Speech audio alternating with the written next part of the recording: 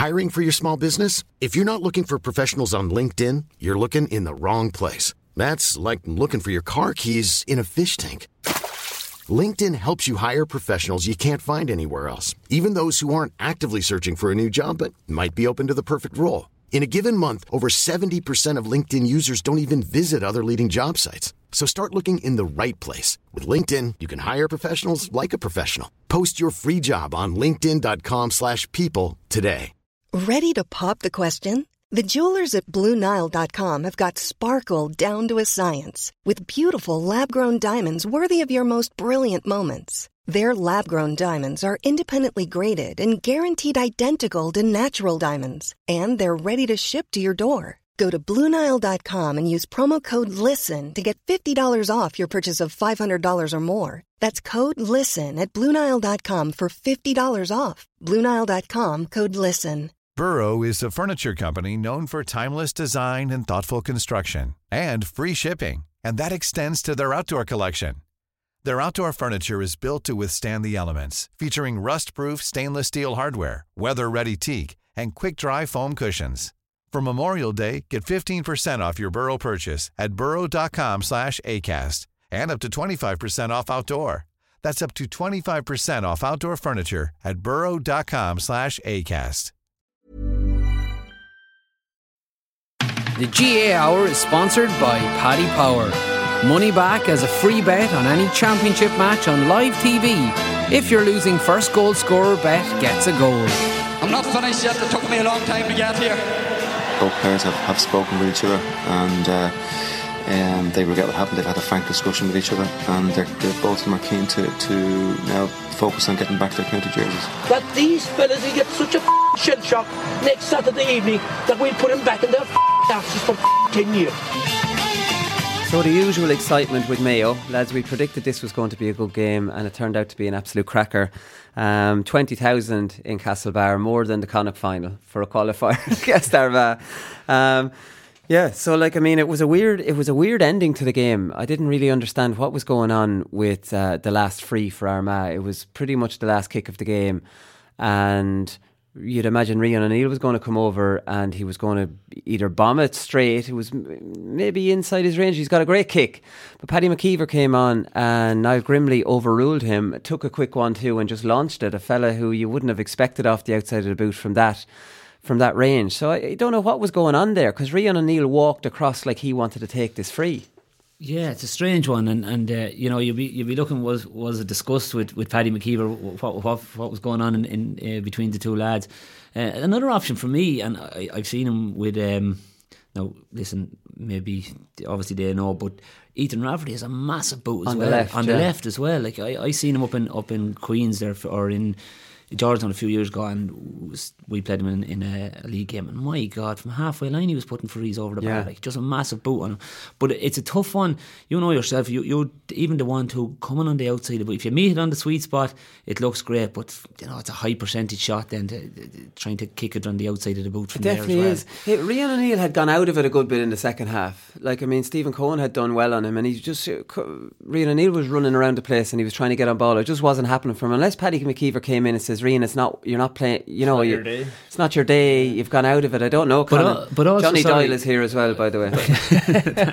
But also the other side of it is, from a free taking point of view, Rian O'Neill has got to demand that ball too. Like if maybe he wasn't feeling hot, I'm not sure. Was it again, Johnny, you know better, but was it a bit too far out and wide? Maybe, but the referee obviously said that it's not the last kick of the game, so this is another confusing part. So when Grimley got the 1-2, the ref's not going to blow it up inside the 45 as you're attacking. He'll give you that attack. You know what I mean? In front of him, so it was just like a desperate carried it on. More. Like he'd more, and maybe someone, or maybe try to get Jamie Clark on the ball, or come on a loop or something like that. You'd work it into a position. Yeah. But that shot, it's a high percentage shot. If you 10 of them with that shot, if he landed 2 or 3, you'd be saying he's done well. It was. It definitely was. So Geezer was given out about the referee, which he always does, because Geezer one of those GAA men who takes a pop at the referee after every game. Every game, he's a persecution complex. Now, sometimes I disagree with him. He absolutely has a point this time. Like the 4 minutes of extra time, immediately when you see that watching the game, you're thinking there's never 4 minutes ever anymore. It's minimum 6-7, especially when both teams empty the benches and we know it's 30 seconds for a sub. and there was a lot of fellas down. So I just thought 4 is a little bit short. But Kevin McStay did good work on it last night. I was just watching it this morning, and he said, like, this is ridiculous stuff, lads. He counted 10 minutes. Like, so Doherty was down for a minute 32, Boyle down for a minute 14, Harrison down for a minute 12, Fionn McDonough down for a minute 43, Higgins down for a minute 43 seconds just, Kevin McLaughlin down for a minute 24. Then there was second half subs. 2 of them were double subs, so it was 5 stoppages of 30 seconds. So that's 2.5 minutes. And the other ended up to the other 7 minutes. That's 10 minutes. Yes. And Maurice Deegan's given 4. That's a huge mistake, lads. Yeah. It's a huge mistake. But does that time come from the fourth official, and then Maurice Deegan decides, so if there's a minimum of, say, 6 minutes, does Maurice Deegan then decide? You never see a referee going over, and saying 5 minutes. They're mic'd up. Deegan will tell them what's left. The referee usually indicates. I often wondered, the fourth official says, look at, we've 6 subs used, that's 30 seconds, that's 3 minutes.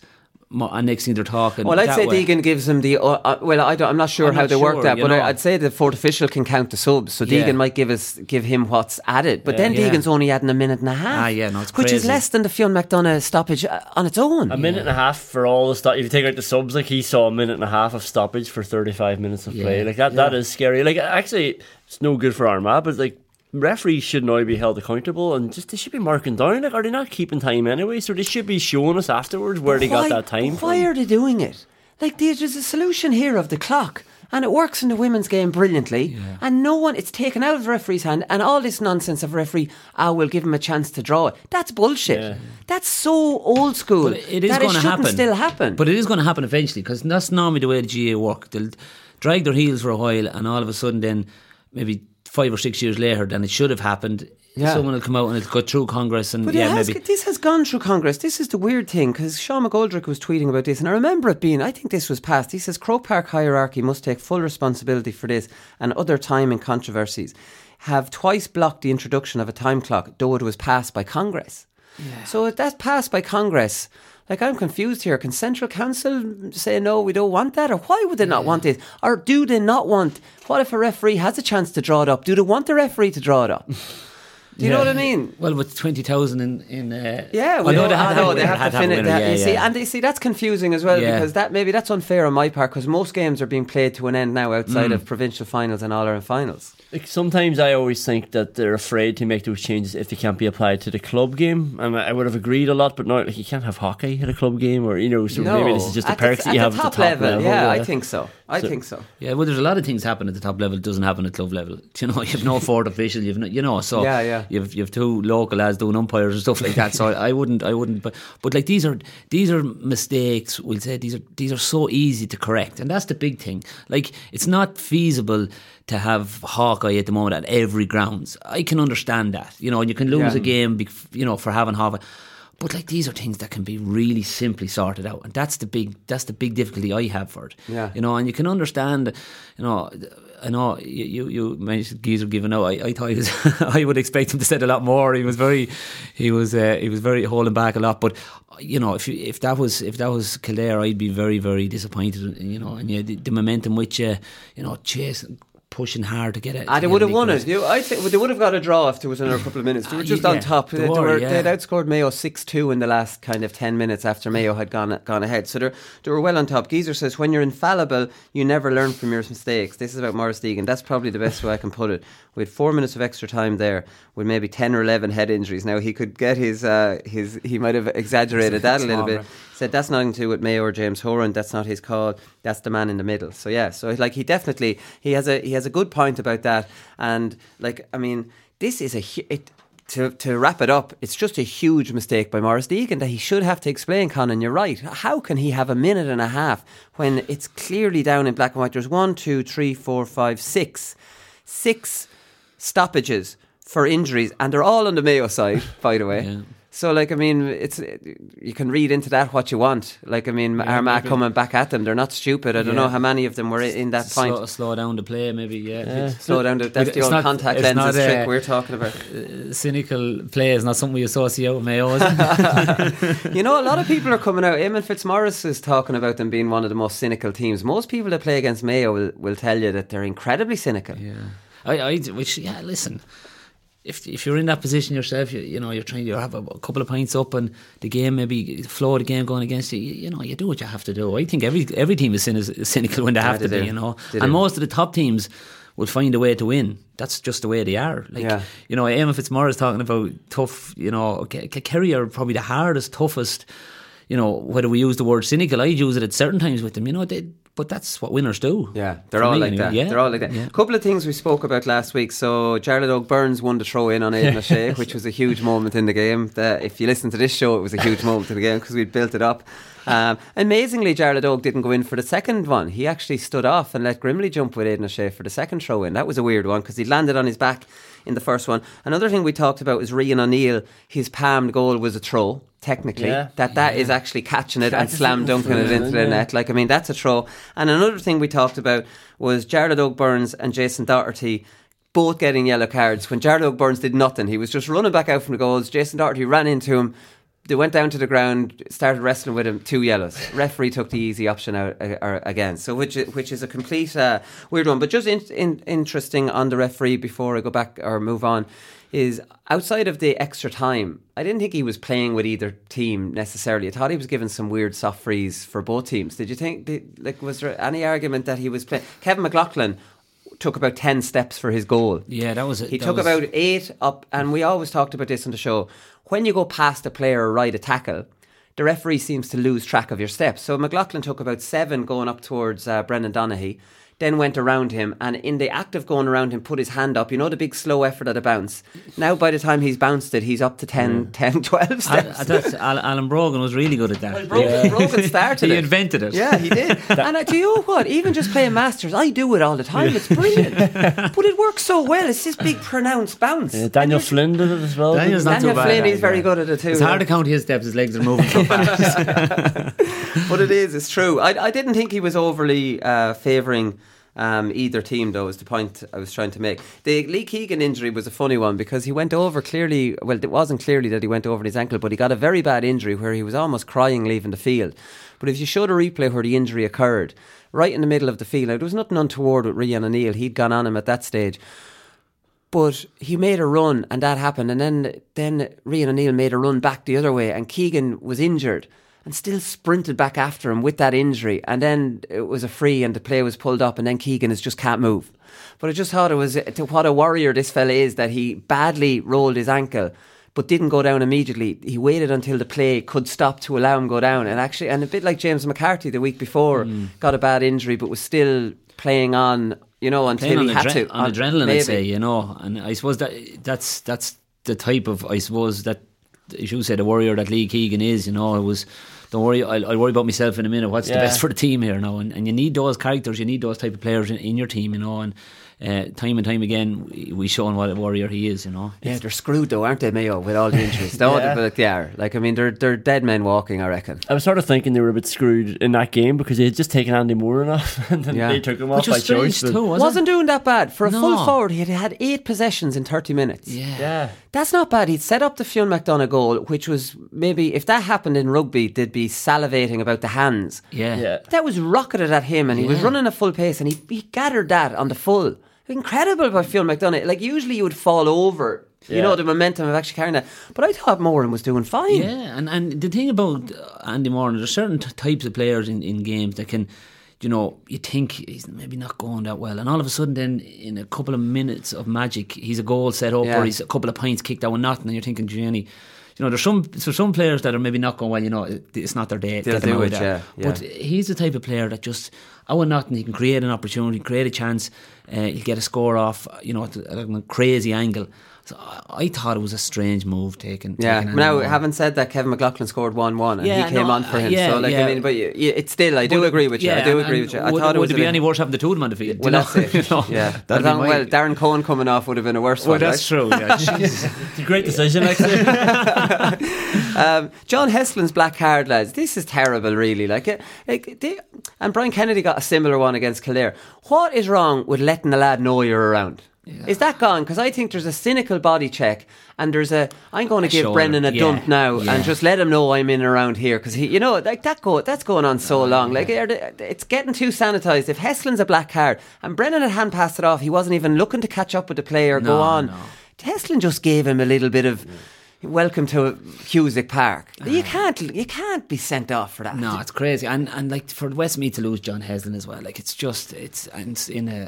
crazy. To me, that is absolutely, it goes against everything the black card was bought. What I believe was bought into in for, a bit of jostling around. Like you turn on the telly yesterday and a lad can take the head of a lad with a hurl and there's not a word about it. Like come on. I know they're two different games, but to see John Heslin, exactly, killed Burns. But you see John Heslin going off, and like it's nearly like someone's let the air out of Westmeath. And I know they came back and they battled hard, but like he's their talisman. They need him on the field. It's wrong. It's wrong. It's showing a lack of understanding, really. I think of the game. Well, if every referee in every game applied all these rules like that, then we could have less of a complaint about it. But they don't. That's the problem, and it's not why the black card was brought in. So it always just comes back to the rules, and it's like, is it there to stop Senegal play or to stop people, bringing people down when you're going for a goal? Or he didn't even bring him down. You can say, body check. He gave him a That's dunt. what I mean. He They gave him a need to revisit it. Like, it's there for Senegal fouls. Yeah. And to try and clarify that somehow. Yeah, we saw an example of the dreaded short kick out as well, lads, for the Clare goal. Like, I mean, if in doubt, drive it out would be my motto. But having said that, Gary Brennan and O'Connor are in midfield, and they're obviously the Westmeath tactics had to be to keep it away from them. So I can forgive them a little bit, but look, when a short kick out goes wrong, lads, and it goes horribly wrong. It normally ends up in the back of the net, or at least a score, or even sometimes a penalty. But for me, for a goalkeeper, he has to, if he's going short, he has to be 110% sure, and he has to put it wide left or right. Putting it in the middle is just, it just, when it goes wrong, it's a game changer. And like for a keeper, for me, it'd be pulling Gary Brennan right to the sideline and putting it to far side. And take it from there and look to take breaks, because as you rightly say, Clare around the middle of the field are very strong. They're very strong, but that's it. Just get Brennan one side. Like, I mean, these short kickouts, I don't know.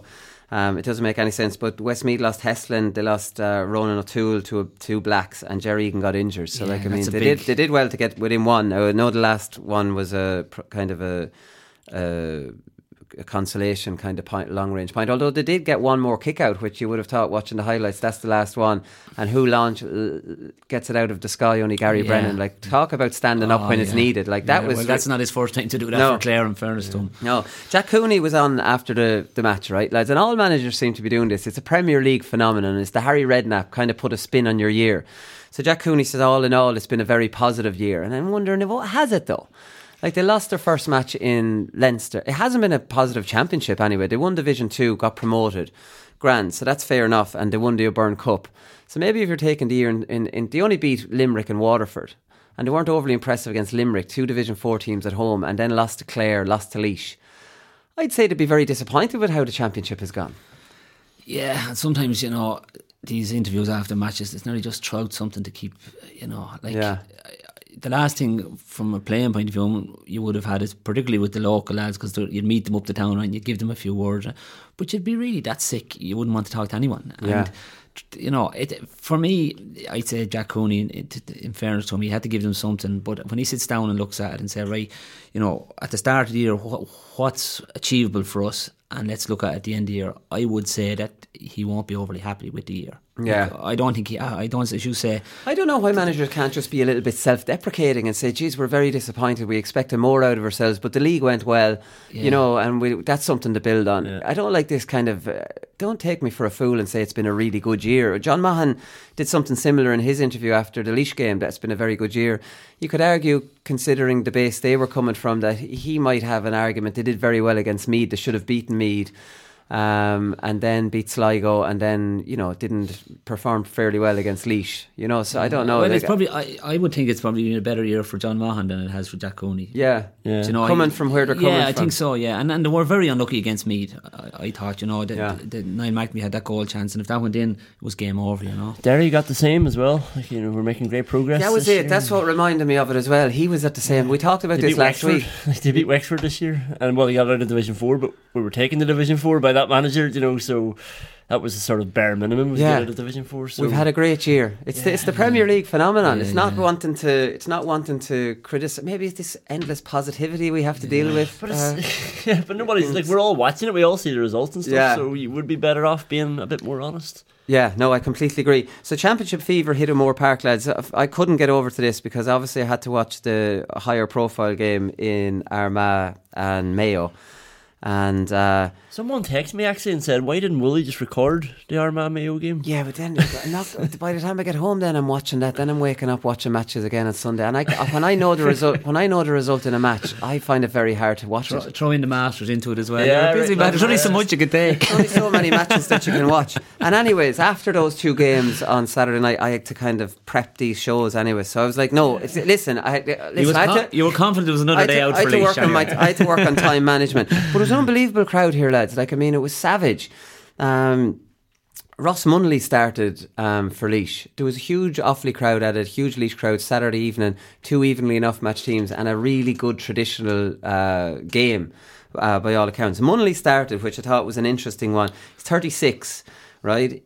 And the interesting thing about this is not that he's 36, is that he only got a couple of minutes against Meath. He didn't feature at all against Westmeath or Derry. So, like, I mean, I love this kind of thing. Like, number one, he must have been going well in training, which is a great thing, and you're basing it off training. Another thing is maybe that we know Offaly play a traditional brand of football. They don't get bodies behind the ball. Ross is 36 now. Maybe he's not able for all those zonal defenders, you know. So I like a rabbit being thrown out of a hat based on what are we facing, what team suits this team. Munnelly love a bit of space now. He'll be, he'll really thrive in that. And I thought that was really good management from John Sucru. Yeah, and in fairness with Ross, you know exactly what you're going to get every time he goes out. He'll give you, a huge honest effort. And again, you're looking back and say, well, look, maybe history will show that Ross does well against Offaly as well. And I for me, and you'll be a lot closer to the camera, you'll be watching a lot more of what's going on. To me, it was a smart move to put Ross back in there. He'll chip in with his couple of points, but he brings other players into it, and I'm sure for young lads coming in and that, he's a very positive influence within the team. So I thought it was definitely a good move to have him in there. For 60 minutes, Laois had 8 different scorers and scored 19 points in 60 minutes, and it's 6 wides then in the last 10 minutes. So they're probably convincing enough winners. The Offaly had a strong wind in the first half, and when they didn't have a lead at half time, you're kind of in trouble at that stage. There was another good quote. Their 2 midfielders, Owen Carroll and Peter Cunningham, were taken off as well, and they had been their kind of strong area against Meath that day. But I thought it was an interesting quote from John Sucru. He said, we were in rehab last week, or that was in the week after the Meath game. So he said they didn't get going at all against Derry in the first half, and they only started playing football again. So listen, Laois have Cork now, so it'll be interesting to know. There's a part of me thinking, Jesus, I don't think Laois are ready for Super 8s. Imagine, Jesus, it's Dublin's group as well. It'd be like, holy shit. Dublin, Tyrone. And they always say, like, with teams like Laois, it'd be great for their development. And I'm wondering, Dublin, Tyrone, how is that going to... Maybe, obviously, playing at a higher level will expose you to what level you need to get to. I suppose that's the argument, isn't it? And they're better playing in the Super 8s than sitting at home. Yeah, well, that's true. And I'm not sure about Ross Commons' experience last year. Yeah, but I'm not sure. Go on. I'm not sure about this whole development, because every year is so different. Like, you play for now and you play for the year. And yeah, okay, you can say... next year we'll blood a few young lads, but eventually the next year is going to have to stop, and you're going to have to. All this development has to lead to somewhere. Yeah, I definitely think there's an example of that. Absolutely, right? Like we talk about. We're bringing in the 20s now, and but eventually we have to. These guys have to mature. And listen, I'd be a big advocate of drawing them in. It's sink or swim. You learn a lot more there, playing at the highest level, and you could face a bit of a Dublin against a Tyrone or a Dublin, but sure, if you meet them in the first round of Leinster, you're going to face the same thing. So you play for it now and play at the highest level you can. Yeah, it'd be a great. The home game, I suppose, would be the big one in that. You get a good crowd. Depends who you would draw in that. So Cian O'Neill got sent off. Johnny, you were at this one in Newbridge. You were picked up on the Sky cameras there as well, so you were I don't know what you were doing up there in the press box. Lucky you weren't picking your nose. Face for radio. I was just after stopping. So he got sent off, I thought he had a point. It was a dispute of 45. So Donlan caught the ball, right?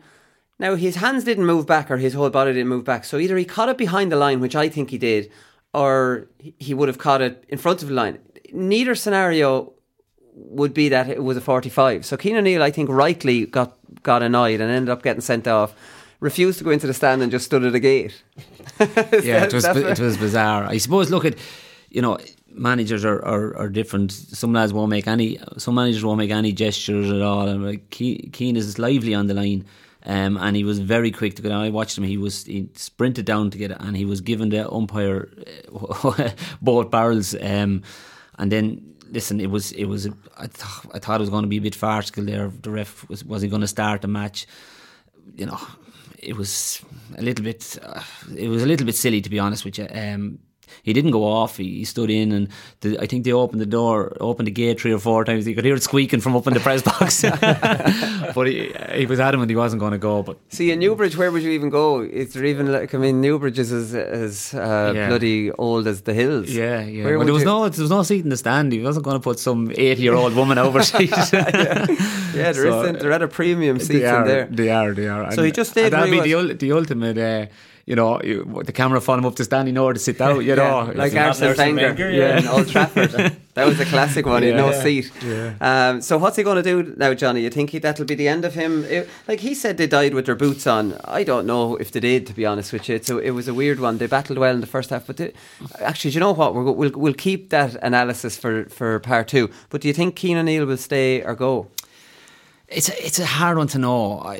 Look at he's been there 4 years. Has he brought this group as far as they can? People around the county probably would say yes. It's time for a change. And in fairness to him, he's living in Cork. He's working in Cork. It's a long track up every 3 or 4 times a week. I'm sure when he sits down and has a chat at home and discusses, like, does he have the graw to keep? Because that's a big commitment to go, time and time again. So it's a difficult one to know. I think he probably has brought this group. I think maybe a bit of freshness might be no harm. But listen, he's done a lot of good work there, and he won't be short of offers, I'm sure, either. Maybe not as a manager, but as being involved in teams. Yeah, absolutely. And his record has been good. He's been in a strength and conditioning role. He's been with Kerry, he's been with Mayo, he's been with Tipperary. He's been down in Limerick. So he's a lot of experience.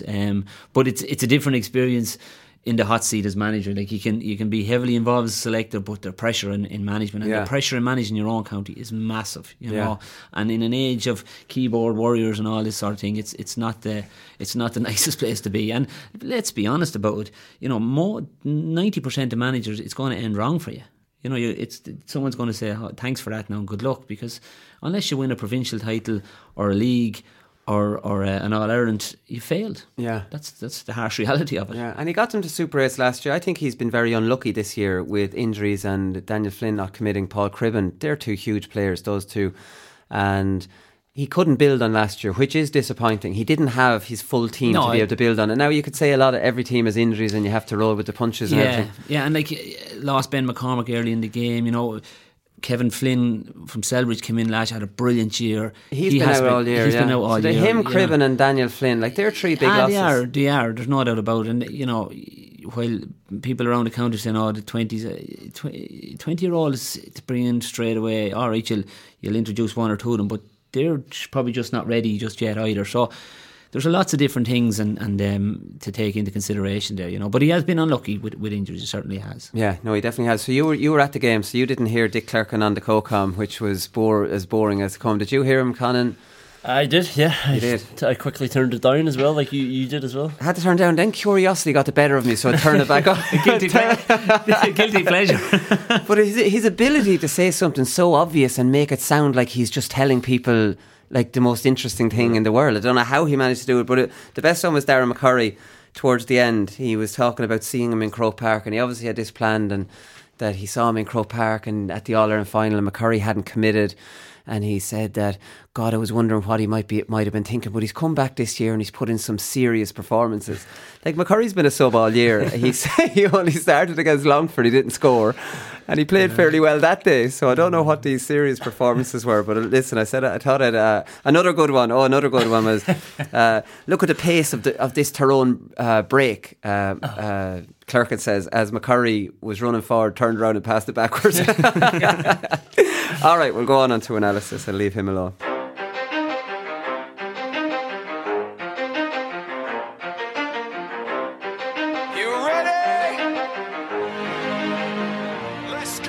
I've had fellas follow me, and not just Cork lads, you know what I mean?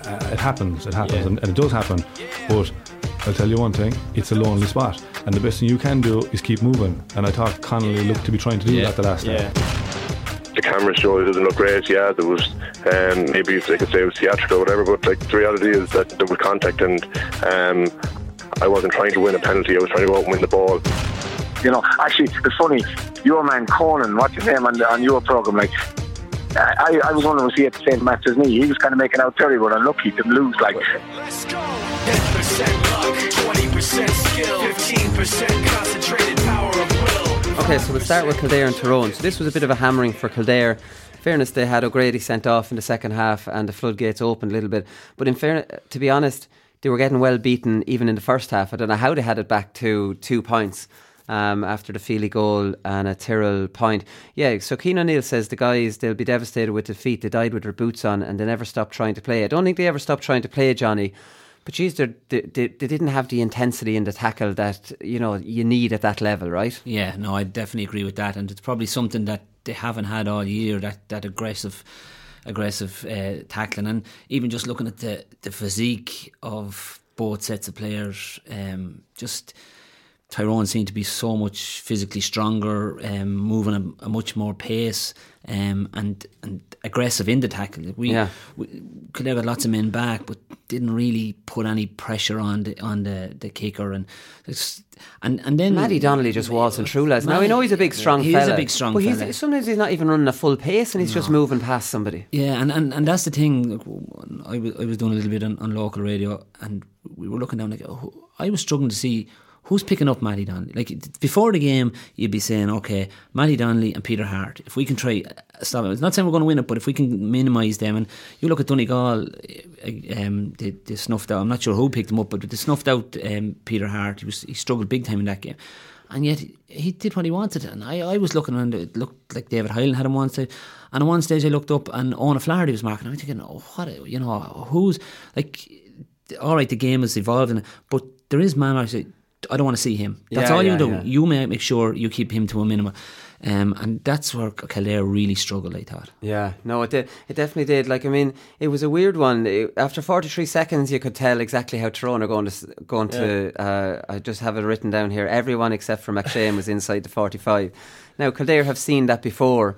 But going by the commentary, because we weren't at it, you would have been at it, Johnny, is Kildare left 3 men inside, Tyrone left 1. Now, I don't see the logic of that, because you're never going to get it down to those 3 anyways. So all you're really doing in effect is losing 2 extra defenders, which Tyrone have. So Tyrone are dictating this game to you, whereas they've more bodies in defence and they're breaking. You've less bodies in defence, and what you have in attack, you can't get it to them before Tyrone get back. Do you know what I mean? So tactically, if Tyrone are leaving 1 up, you really have to just leave 1 up. Yeah, and I thought, like, even that there's 3. You know, if you're going to try play that, and then look, we can all argue with different tactics and stuff like that. You have to play that in a triangle. You have to have someone on the 40, like, and because Kildare struggle when they try to play that. If they've no option to kick, we tend to go lateral, and we end up in trouble and letting Tyrone filter back. Even when a couple of times we did, Kildare did turn them over, and it was only a couple of times, but we'd no option then, so we ended up going, and it just Tyrone filtered back and swarmed us out time and time again. You know, you have but to. Would the link man on the 40 work with an extreme defensive system like Tyrone? I'm not sure there's any kicking game can work against that. I think they maybe on a transition, I don't know, but they'll have lads back minding the house for that as well. I agree, but whatever chance you have, if you have an option there, you have a chance of using it if it does evolve that way. Yeah. With 3 lads sitting in the full forward line, that's gone. It's a strange one leaving them all in there. Yeah. Now, there was times they did come up, but I just felt that Kildare there was an air of inevitability. As you say, I would have put it after 5 minutes. You'll give it 43 seconds. But there was an air, even when Kildare did come back, and fairness to work the Kevin Feely goal very well.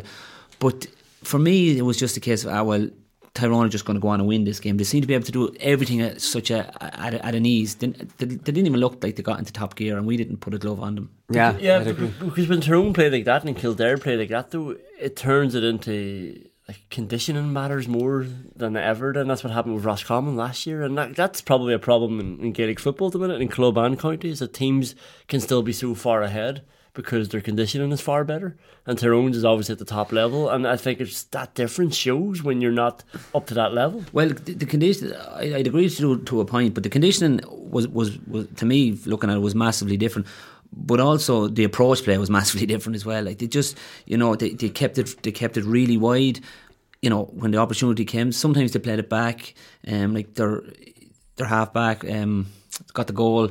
The cornerback, 2 cornerbacks scored. Cassidy. Cassidy just ghosted in. Nobody and picked him got up. 2 points too. That ball across the square, we got caught twice for that. Two goals. That was O'Donoghue who didn't track Sludden. That was terrible defending by him. The man that made that goal was Sludden coming off the shoulder off McShane, right? And O'Donoghue was just trailing behind him, and then it was just thrown across and it was a goal. But that was O'Donoghue's fault. Sludden was the man that needed to be picked up there, right? Yeah, absolutely. And that's the thing for me is taking responsibility and the basics of the game. Okay, there's defensive units and there's systems, and you have to use your head. Would say, well, my man's not dangerous here. I've got to get across here, but then there comes a point in a defender. Where's my man? Who am I picking up here?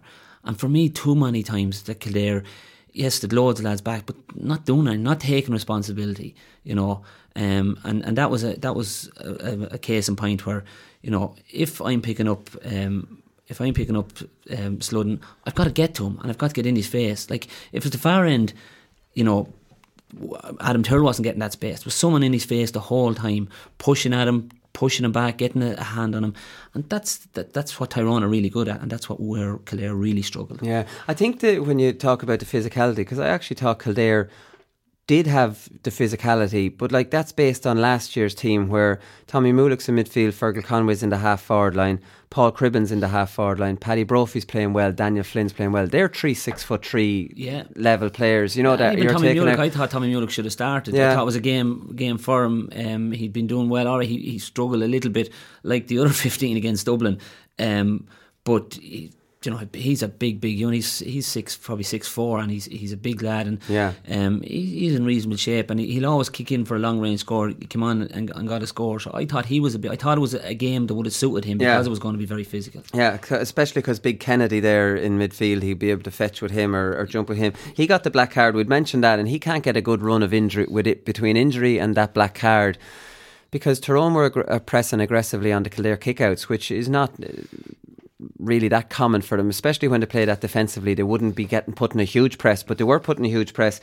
Now, they didn't do brilliantly on the Kildare kickouts. This was the first half kickouts. They only won 4 of Kildare's 16 kickouts. This was a stat on Sky, but off those 4 they scored 1-2. Do you know what I mean? It just shows the reward you get when you are pressing and you win that press. It's incredible, because obviously we know both teams reset. We call them set. They're almost kickouts are set plays now.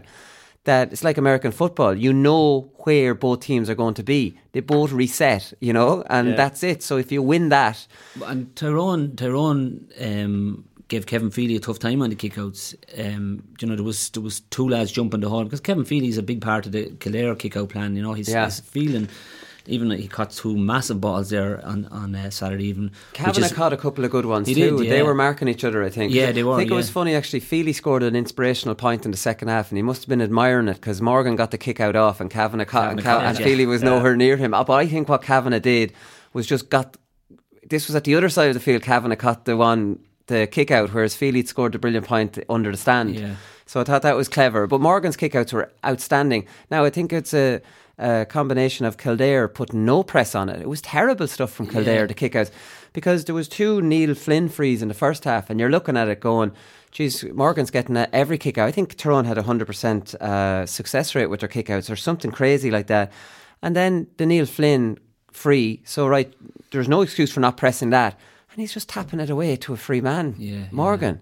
You know, like that's not good enough from Kildare's point of view. Maybe the plan was not to press with everybody. They wanted to keep dial back. I'm not sure, but Tyrone's kickouts on a couple of occasions where the half forward and Tyrone half forward and pushed up and he put it in nearly over the midfield and they got a couple of scores off that. And Armagh did that I think it was 2 or 3 years ago with Kildare as well, brought everyone up and just drove it into the half forward line and were very creative on it as well. So I thought their kick-outs were really, really good. Maybe Kildare were maybe watching that, maybe, I don't know, but it definitely didn't seem to have Morgan, although Morgan is very good at getting those away. Yeah, he probably deserves very credit, fast. but if Kildare are playing with 3 full forwards, then it is surprising that they couldn't try and scupper at least one of them, and the reward's worth the risk as well. Like if you're saying Tyrone only won a few of them there and got 1-2 off it, like that is worth losing all the other ones that they lost. Yeah, no, it definitely was. We'll just talk quickly about Feely's goal. It was excellent. It was a lovely... Conway, we'll talk about Conway and Feely in performance of the weekend because they kept Kildare. What God, it could have been terrible without those two. But Conway played a lovely diagonal ball across and it ended up with Cribben who passed it across to Feely and stuck it away. So Feely ended up with 1-2. Like, I mean, a very good performance from him. Yeah, and rightly so, Fergal Conway beside him, and it was bizarre. Just I don't know whether you picked it up on telly, but it looked like Fergal Conway was after overplaying it, and it looked like for a split second he might have fouled the ball. Yeah, Tyrone stopped. Yeah, and we were all sort of saying, just for that split second, and all of a sudden, then he picked out Keith Cribben, who thought it very well to put it across to Feely, and he finished it, and that sort of kept. We were struggling big time at that stage. Big time. Tyrrell got a free, so then it went from being 6 behind to 4 behind in a space like that. Yeah. You know, when Clare didn't deserve that, they didn't really. We take it anyway, but they didn't though. I thought Tyrone were by far the better team the whole way through the whole way through the game. But I still think Kildare would be a match for Tyrone with their full team. But you can't keep saying, I suppose, with full teams because every county is missing lads, and that's just you have to play with what you have. Absolutely, yeah. Right, Mayo Armagh. Right, so this was like we said, this was an outstanding game. We knew it was never not going to be an outstanding game because of the two teams. Armagh made a brilliant start. So Grugan was on fire. We predicted him last Thursday that this game would really suit him, and as it turns out, it really did suit him. Murnan actually was injured. Whether Grugan would have been brought in if Murnan hadn't been injured, we don't know. But he started Conan the game incredibly well, like just doing what we know he can do and being that playmaker and seeing that pass, and that's how the goal came about. Yeah, he's such the perfect like half forward almost because he works so hard as well. Like, you know, when he pops. He worked very hard the other night. Yeah, and like he popped up defence a few times. He went through the middle with the ball, but when he is around that sort of 50-60 metres out, he's just got such a nice balanced like sort of look to him, and he can go off either foot, and every little ball he dinks in is just bouncing in front of someone, and it's almost enticing the cornerback, which is what happened for the first goal, to try and come in and nip it because it's just sort of threading in front of the full forward. Yeah, well, Fionn McDonough was a bit naive in his defending there on Nugent. And in that point, you have to stay goal side, right? You can't, like, there's one thing a defender in the half forward line going crazy out to get it, but like, I mean, if you were on the edge of the square, you couldn't believe your luck, Johnny, if the lad's trying to, because then this is basically, if I get it before him, he's gone. Yeah, you can't overcommit. No, you know, because as you rightly say, you're leaving the house down behind you. You've got to make sure if you're going that you knock that ball that the forward doesn't get it. And it was costly, like, you know, it cost him dearly. But I thought Grugan was immense yesterday or Saturday. I thought he was. He just mixes everything, you know. He's the stylish finisher of the forward, but he's that unbelievable. And I thought him and Jamar Hall worked really, really hard. Jamar Hall was excellent. Yeah, they worked that half forward line. You know, you could see that they're in there, and I know Kieran likes his two half forwards really, really working hard. And for me, they were like two pieces of an engine. They were going the whole time. You know, linking the attack or defence and attack. They definitely were. Yeah, Rian O'Neill started the game so brilliantly. Lee Keegan had to go over on him, so we didn't see enough of that battle. But like, Rian just completely went out of it. I think he's told, go where you like. There doesn't seem to be any structure because he's in, he's out, and it's not unlike a manager to be going out, in. I think he's drifting around himself, and what he's actually doing, like, often just staying where you are for a minute and just let the play come to you. And this is hard to do because some of the games when I play my worst, I'm desperate to get on it, calling for everything, and I'm running, making runs. And then who was I listening to one time? Can't remember who it was, and they were saying just stay where you are for a little while. Stop doing that, and just see how the play develops without you having to be in it. And suddenly you might get a hand to your ball. He might be given that freedom. I remember one time, after a league game, McGeaney called me in after I had a disaster of a league game, and I said, I was playing inside. Sure, I was coming in. And he looked at me in that cold stare as he normally has, and he said, well, go and get the fucking thing. Do you know? Right. If it's not coming, you go and get it. And maybe there is that bit of a freedom that... Then you're in midfield. Yeah. But maybe he does, rotates them and gives them that freedom of expression. Yeah.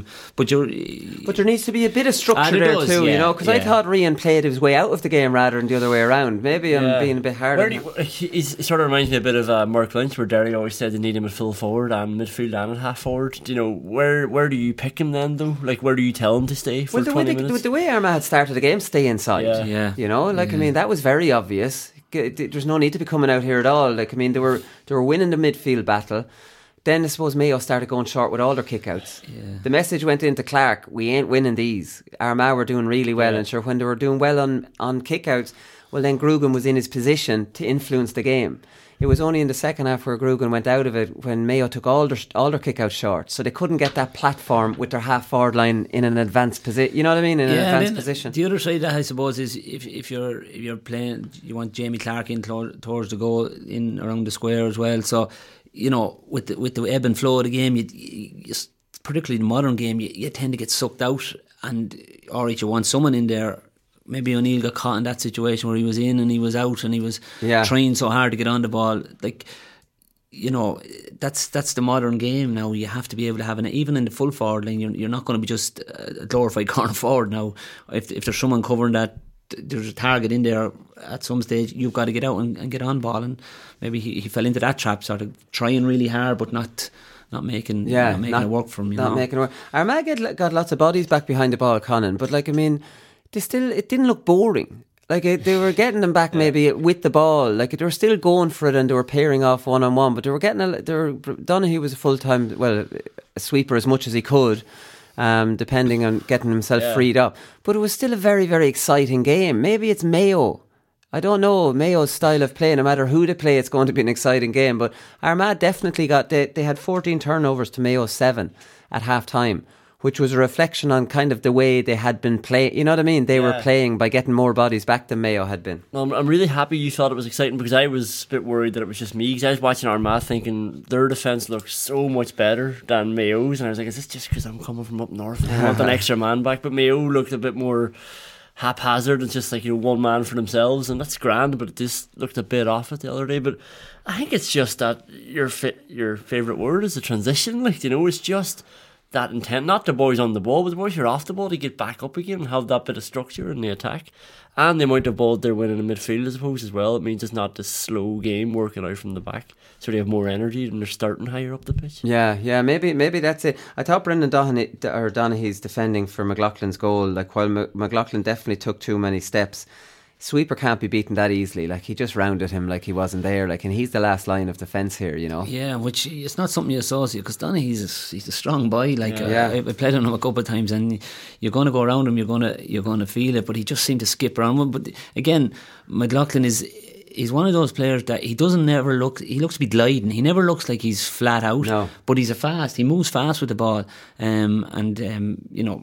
Listen, a lot of referees might have given a free out there, but he took it and took his goal very well. Did he miss hit the goal, McLaughlin? I thought he... No, do you know what he did? And I know exactly what he did. He went on the outside of his right foot. Yeah. So his technique wouldn't be great. You should see me trying to go off the outside. I can go off the inside of my left, but I never practiced the outside of my left. Yeah. So when I go off the outside of the left, I look like... but you just look awkward, because I didn't practice the technique. Yeah. So he went off the outside of the right. So it might have looked like he miskicked it, but that's just his kick off the outside of his right. I'd imagine that was... Yeah, because it did look very awkward, didn't it? Yeah. It looked very awkward. Yeah. What about the two Armagh goal chances then? We talked about Grugan. We'll talk about Jamie Clark first, right? So Jamie Clark was outstanding. We'll just talk about this goal chance, because we'll talk about Jamie in performance of the weekend. But Jamie has to score that, right? Because he did it against Cavan as well now. Knowing how good he is, and this is the very, very top level now, trying to beat Mayo away. You won't get a better chance than that with your best inside forward on his stronger foot, facing the middle of the goal, facing the goal. Clark isn't even in the middle of the goal. He's left all that side open, and he wasn't playing silly beggars with him. He was just out of position. Yeah. And because Jamie got such a bad contact on it, it hit the ground 2 or 3 times, Clark was able to get across. Yeah, but I think that's the big thing. He didn't, like, if that was the reverse and he was coming onto his right foot, you say, well, he didn't get a good strike on it, maybe. But he has to. I liked the way he was trying to put it to the corner without trying to rip the net out of it, but he has to give it a little bit more pace than that. It nearly fell off his foot early morning, and this is the challenge now for Armagh. You know, I think they've made progress. They've putting a good team together, but you know, to mix with the big boys, be playing at the big level, you have to take those chances. You know, there's no, and it's been their Achilles heel throughout this championship. You know, there's loads of occasions. You know, they were in right control against Cavan. You know, early in they should have won, beat down. Should have won the first one, pulling up. Cavan the first day, yeah. But even in the down game, I think it went to extra time or went to a replay because there were 4 or 5 points up. See out the game, and you know, you look back at these chances, and that's the difference between the top teams and the next level. They'll take those chances when they get them. Like you look at, for me, you know, half chance, okay, we can say McLaughlin's goal was carried, but again he took it, you know, and that's why Mayo are competing, even though they've injuries, and you know, you think maybe they're, as you pointed out earlier on, they're dead men walking, but they're still walking, you know. And that's for me is the big difference. They pulled it out of the fire. Like, I mean, with Keegan going off, Andy Moran taking off, you can't even include Andy Moran because they decided to do that. Then it was Dermot O'Connor out, Ruan out for the year. They were really down to the bare bones. I suppose Killian O'Connor, Vaughan coming back, they were 2 big pluses for them. Yeah, I'm still thinking about Jamie Clark. Does he need to go the instep there, or can he not? He's got enough space, surely he can just hit it at the top of his laces with enough pace to go in. Yeah, punt it in, but I suppose he's got so much control off the inside. It's what you're comfortable with, because it was the exact same technique he used against Cavan, but he drove that. Maybe he thought he'd placed it. Maybe because he drove the one against Cavan, he went, I'll take it off of here, and it maybe just be low on confidence. It didn't look like the strike of a fella who is completely confident. Yeah, well, he's not someone that you think suffers from a lack of confidence. Because he's been playing brilliantly. Yeah, and he kicked 5 or 6 points, I think, did he? Yeah, brilliant second half. But Grugan has to score his too. Now Grugan's is an open goal. If he puts it low, he's rolling that into an empty net, right? Only now Clark's getting across at speed, but again, that's another chance that has to be. You see those goals in soccer all the time. You don't see examples of that where you're just inside and you've an empty net to tap it into, do you? You don't see them in Gaelic football. But he has to hit the target anyway. He has to hit the target, like driving it over the crossbar from there. Again, he doesn't have to rip the net up, but he has to put it at a little bit of pace. And keep it low, and you think Jamie Clark is beating all. Is he on his weaker right, or is he both legs the same? His left is his strongest. I think his left is strongest, but he does both lovely feet. Even the way he tapped it over, I know we didn't mean to tap it over, but it just floated over the bar. But it was a bit wider. Like, I listened to it first on the radio, and then I heard it was an open net, and then when I watched it, he's a bit further out than I thought he might have been. He still should score, but the distance and an open net shot. I'd probably be more critical of Clark being face on the goal, huge side to aim at, that he should have scored that. But see, Armagh will be kicking themselves here, lads. They had a whole load of chances to win this game, and then you have Shields giving away that silly foul of McLaughlin. 2 late fouls of McLaughlin. Silly stuff. Now the one that was from the free, that was very soft. That was wrestling in a little group, and quite often forwards initiate that, don't they, Johnny, to get away. McLaughlin fell down very easy, and the ref fell for it. I'd love to. I don't know that it showed on the Sunday game. I didn't watch the highlights on the Sunday game. I just saw it.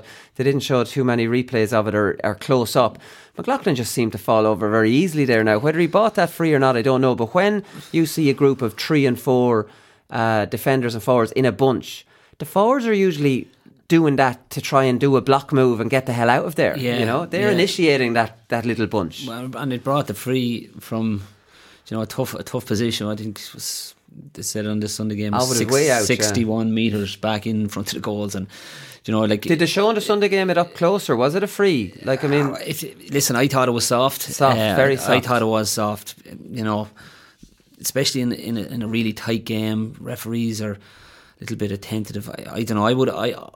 I would say a lot of referees wouldn't have given it. That'd be my opinion of it anyway. Yeah. What do you think, Conan? I suppose the one from play was a definite free, which was a bad one as well. Yeah, no, I agree with you, because like the forwards do start that thing. It's nothing worse when you're playing cornerback and you're just trying to keep your eye on your man, and I know they're not always honest, but you're worried in that position where the ball can be kicked in, so you're keeping your eye on your man, and you don't want to pull either because you know the ref can keep an eye on everything, and then a forward comes across and checks you or blocks you, or somebody else just comes and grabs your shirt, so then that's when you react. And there's a lot of hands on there, but the managers tell you to have kind of hands on there, don't they? You know, you have to keep your eye on them in some way, and there's blocks.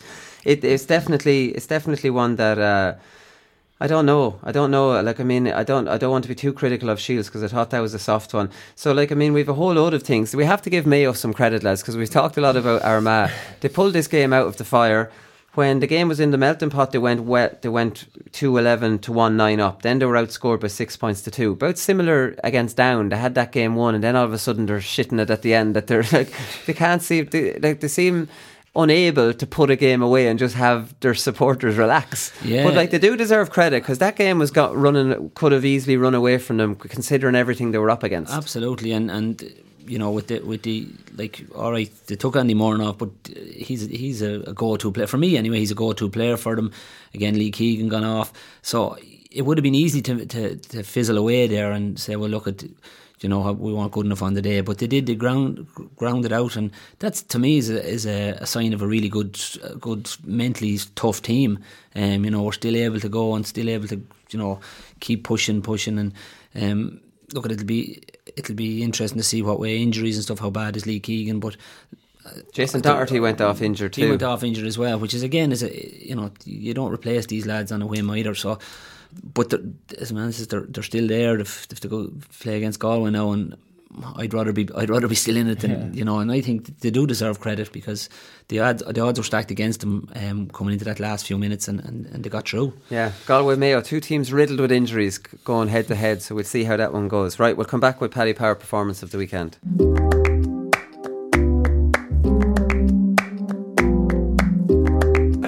Advice he gave me back then was, we were in the Glenroyal on a night out, and I'd never met him before, and he put his arm around me and he said, you won't go too far wrong if you win the ball and give it to me. I said, alright, well, okay. It's great advice. Yeah, it was. For you.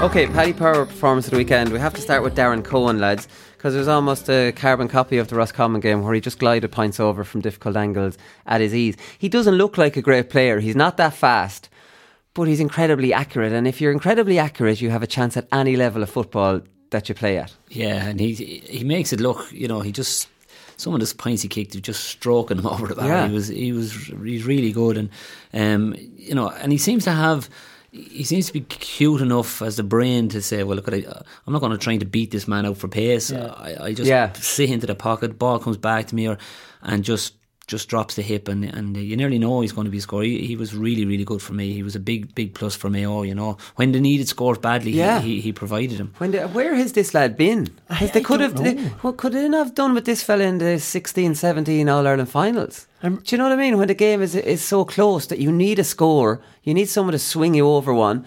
Where was this lad? Yeah, I remember asking this to Connor in the league when he was going so well, and he was like, oh yeah, like, people have always known about him, and it's like, why does he not get him in? Like, because he's got killer instinct, and not everybody has that. Like, very few people do. And yeah, as Johnny says, like, he knows sort of when not to go, and like, he knows when not to take on his man, but he always knows where the posts are too. Yeah, he won't take on his man. That's not in his game. His game is kicking points. That's his game. Yeah. Right? I think I love him because he doesn't have pace. He was a fellow struggler with pace, but like, he doesn't need it. He just wins the ball and puts it over. Yeah. Okay. Jamie Clark and Stephen Campbell. Nearly for their Jamie Clark for his second half performance when he was outstanding. Stephen Campbell, pretty much for the whole game. He's a brilliant player, and to think he's in and off the team, and like, I mean, he has to start for me. But just when the game was in the melting pot towards the end, he scored a great point off his left. Then you could see him in the middle of the field demanding the next one, and that's when he skipped past two players and kicked the one on the run, flicked it in off the right. Like, I mean, that was inspirational stuff, and his tail really was up at that stage because he was celebrating his scores to the crowd. And, you know, Jamie Clark, Stephen Campbell, Rian O'Neill, I know we talk all the time about the Armagh forward line, but they really do have exciting forwards, and have forwards that have proved against Mayo that can stand up when needed as well and have a bit of bottle. Yeah, they do. There's no doubt about it. But again, it's a bit like the thing, you know, they have to make it count. And like you mentioned those players are fantastic players, and throwing Rory Grugan into that mix, and your hard working Jamar Hall, like they're names now. They're sort of names that roll off the tongue without even thinking about them. So, but again, they're out of the championship. So it's time for those lads to decide how do we get to the next level, where we're going to go, and you know there'll be disappointed men today if they're not still in the championship, but they're not. And we can talk about potential, and we can talk about, but you have to deliver, and you have to deliver on the big. I know, and they did in lots of ways, but again, you know, there was big scores to be taken, and they didn't, and that's the challenge for Armagh now is to bring that to the next level. But just on Campbell,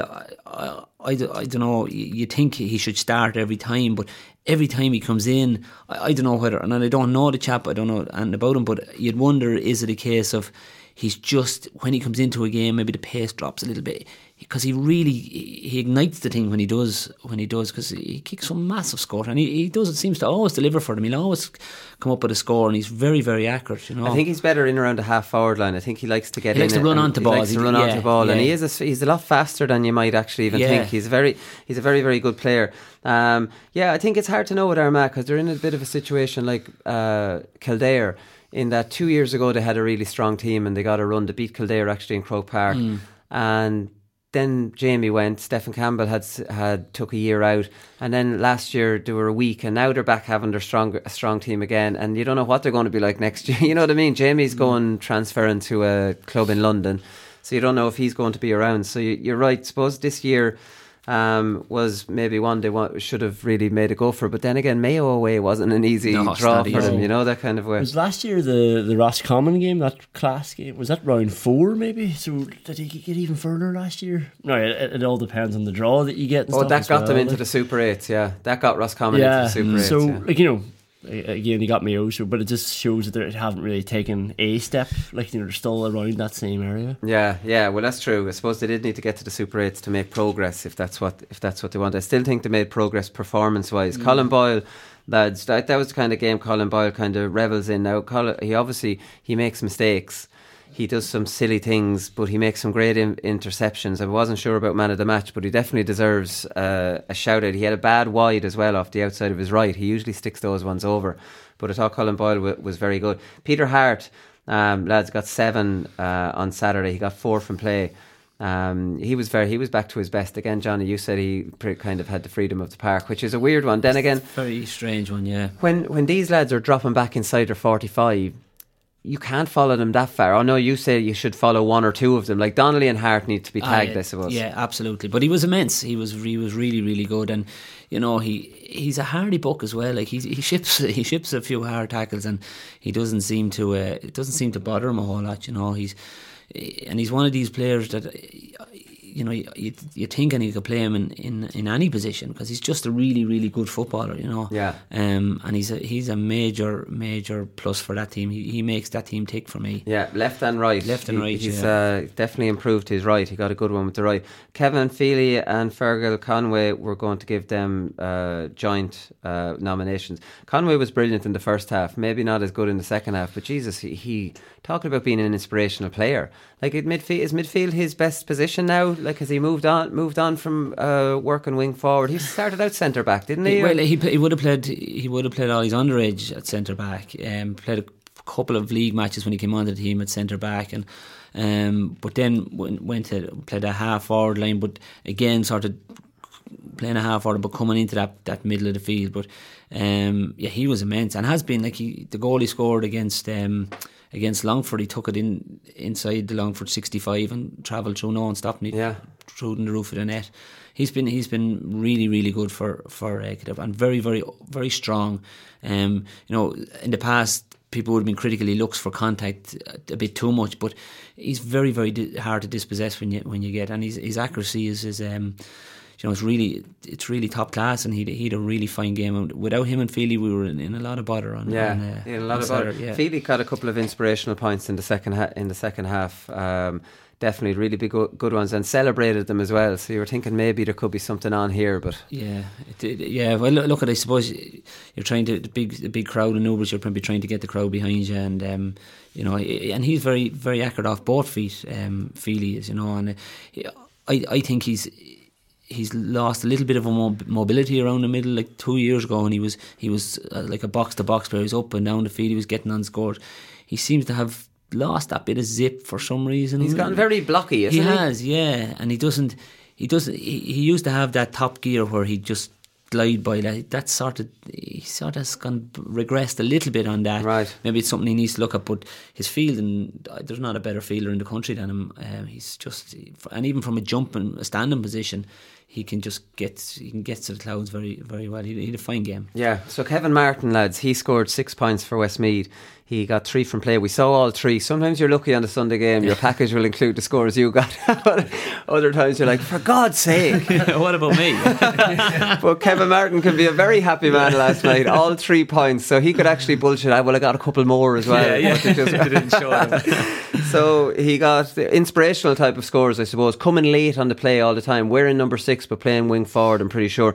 But he's doing it for Westmeath for a long time now. Looks completely out of shape. Doesn't look fully fit. Like, I know he's kind of small and barrely by nature, but definitely looks like has a bit of weight on him. But again, lads, accuracy, no matter what, you'll always survive if you're accurate, won't you? Like, I mean, it's incredible. Like, for the Masters the other day, I got 4 shots at the goal, got 1 point.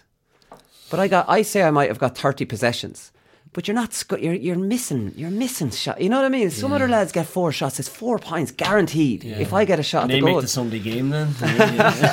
But I remember Maurice Fitzgerald in an interview a couple of years back saying that, who wouldn't be maybe noticed for his huge pace run. He said all I needed was enough time to swing my leg. Yeah. He'd perfected the art of striking the ball so much that once he had it in his possession, and all he needed was just enough to swing the leg. And it was enough. And that, I suppose, when you think about it, blanket defence and all that, but when you have that, if you're confident enough in your own ability that you've done it time and time and time again, you'll take on shots maybe you shouldn't take on, that's what the really top class forwards do. They just seem to step back, have a yard of space, and have a go. Just stick them over. Yeah. Imagine the confidence it will give you to know that once you get any yard of space, that you're going to swing that over. Yeah. So then say, because even, I even make the case, do you ever even just play out in America and you see this unbelievable player that's never even played? Yeah. Like, the accuracy of some of these fellas, like, it's incredible. And you're like, you could have played in a county, we'll never really bother her, be fond of the beer, but I'm sure these lads are in every county. You're just having that accuracy. Paul Kingston and Donny Kingston, lads, were outstanding for Laois. Paul got 4 from play. Donny got 6, 3 from play. So Evan O'Carroll was actually dropped for Ross Munnelly, which was a big call again from John Sucru.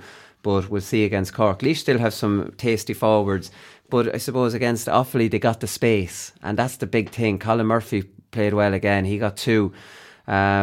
It's having Paul Kingston against Meath, no space, out in front, but not able to have any end product. I suppose it's almost like a unique game, that game in Moore Park, where you're like, it's like a game we played, Johnny, back years ago, you know? Yeah, and you do. That's the thing, that the longer you stay in this championship, the pressure comes on.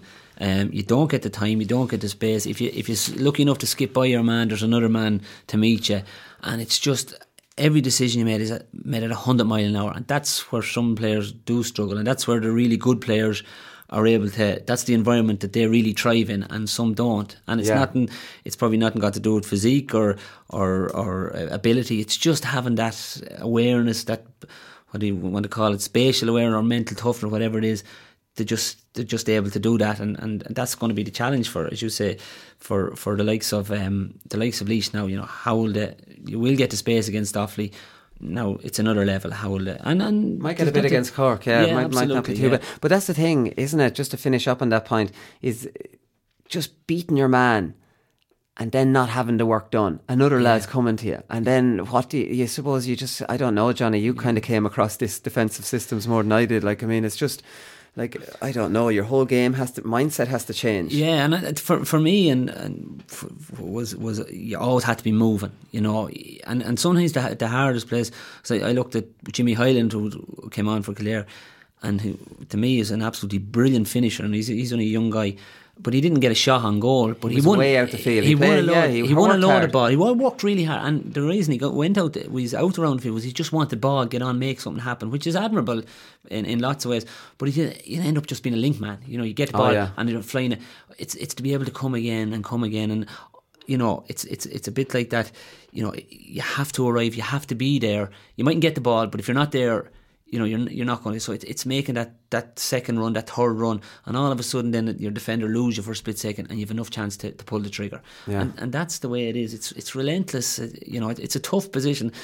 Even the loops doesn't work against the defensive systems, because you come around the loop, you meet someone else. You nearly have to come around in the loop, then give another 1-2, and hope to get on the end of another one after. It's almost like throwing it around like rugby, you know. But yet there's loads of, like, there's still been lots of high scoring games. Like, you look at the Tyrone Kildare, it was 115 to 222, which is, even though there's all these defensive bodies back, they're still getting opportunities to score. They've evolved now, they're getting through them, but that's a huge compliment to be paid to the teams now, that they're actually able to get through these, you know, and they're committing more bodies to get through them, which is, I think, when they came in first, teams were afraid to put too many bodies up, and they were attacking in 2s and 3s. Now teams are pushing nearly all their players up to try and get through, bar maybe one. Yeah, and you were seeing games like, you know, 13 points to 8 and stuff like that. Now, like 115 to 122, some scoring, you know. No, not if you're Kildare or for Tyrone, but they got 217 from play. Tyrone did, actually. Yeah,